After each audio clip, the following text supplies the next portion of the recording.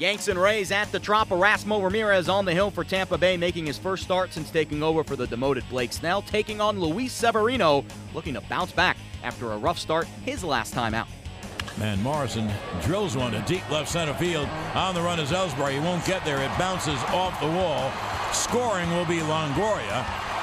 And Morrison holds that second with a double. It's a ribby double. And the ball game is tied at 1. The runners lead. And the pitch is grounded to third and past to Reyes. 1 run scores. Longoria rounds third. He'll score. Weeks goes to second. It's a double for Weeks, 2-run score, and Tampa takes a 4-2 lead. Here's the 2-2 to Holliday. Swung on, hit in the air to deep right. That ball is high. It is far. It is gone. It's a 2-run tying, game-tying home run for Holliday. Drove the ball the other way into the first or second row of the right field seats. Happy Holliday. Happy Holliday. Matt has back. He hits a 2-run home run to tie the game at 4. And it'll be an 0-1. Line, there's a base hit to left field. Gardner fields. Norris coming home. The throw is going to be not in time. Cut off. It's a base hit. And an RBI for Longoria. He's done it again. And Tampa takes a 5-4 lead. And the 1-2. A little ground ball back to the mound. Colome flips underhand to first. Ball game over. Tampa wins. So the Rays get the win 5-4. Alex Colome earns his 11th save of the year. Evan Longoria's 4th hit of the night proved to be the difference. It was Longo's 102nd career RBI against the Yankees. Rob Thomson filled in on the bench for manager Joe Girardi Friday night, who missed the game to watch his daughter graduate high school. So here's the acting skipper talking to reporters after the game. Yeah, they're all tough losses, you know, and Matty hits that big 2-run homer late, and yeah, it's a tough one to lose. You know, Sevy started the game. He had a rough first inning, threw a lot of pitches, but he really battled and he fought to get through 5, and I thought he did a pretty good job. How was he able to settle in after the early ones? It seemed like things got a little bit easier for him. Yeah, I think he started commanding his pitches a little bit better and getting some quicker outs, so he could control his pitch count a little bit. But yeah, the first inning took it out of him, but I'm proud of him for fighting. What do you think was Clippard's issue with command? I'm not sure. It's probably a question to ask Larry, but I'm not sure. You know, he got some swings and misses. It looked like his changeup was okay, but you know, they found some holes. Is that a situation you dread when you see the guy coming up to the plate there after he walks a batter in Longoria? Yeah, I mean, he's hurt us in the past, and he's a heck of a player and a heck of a hitter, and yeah, he's the guy that you don't really want to beat you. What happened with Castro and Judge there? Did neither of them call it, or did they not hear each other? Yeah, it's tough to hear, especially when you're playing on the road, because you know the crowd gets real noisy, especially when their offense is hitting, and they just converged, and a lot of times, you know, when two players are going after a ball, they really don't know whether they can get it or not, so you can't even call it.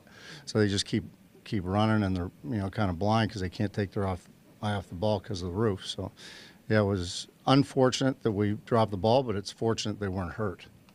Did Reyes just get caught between hops on that? Yes, he did. And you know, we brought Shrevey in there, and really Shrevey did the job. He got a weak ground ball, and Toe just got a little bit of an in-between hop, and it got by him. So. Was the feeling in the dugout that 2-2 pitch was a strike? Yeah, we thought it was pretty close, that's for sure. But, you know, when you're sitting in the dugout and you look at those pitches, a lot of them look really close, and then you call upstairs or you look at it after, and the umpire was right. So. Did you have Sanchez in the ninth? No, I was trying to, and this was my decision at the start of the game. I told Sanchi that, you know, unless it was an emergency, I was going to try and give him a day off. So that's what I was trying to do, and in order to do that, kind of limited my pinch hitting opportunities. So I had to pick one guy, and really it was going to be Headley for Torres if somebody got on in the ninth. Was Hicks an option at all? Not really, because he would have had to, you know, hit for somebody, and then we would have had to hit for Toe, and then we're out of infielders. So.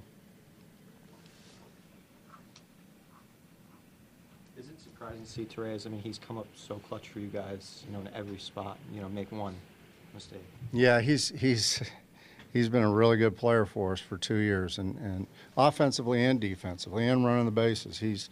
So when something like that happens, yeah, it kind of surprises you, but it happens to everybody. Once in a while you get a tough hop, or you kind of rush it and try to play it, and it ends up playing itself into a in-between hop. But he's been really solid for us. Aaron Judge went 1 for 4 in Friday's loss against Tampa Bay. His average slipped to .323 on the season. Here's the slugger talking to reporters after the game. Nobody called it. It's a tough play, in a dome. Both of us can't really take our eyes off the ball, so we're running for it, and no one really called it. We're just trying to make a play and glide into each other. Where did he get you? Or you get him? I got him in the butt, and he hit me in the head and shoulder, and he says he's all right. I'm good. So You're good. Yeah, I got hit harder in football, so I think we'll be good.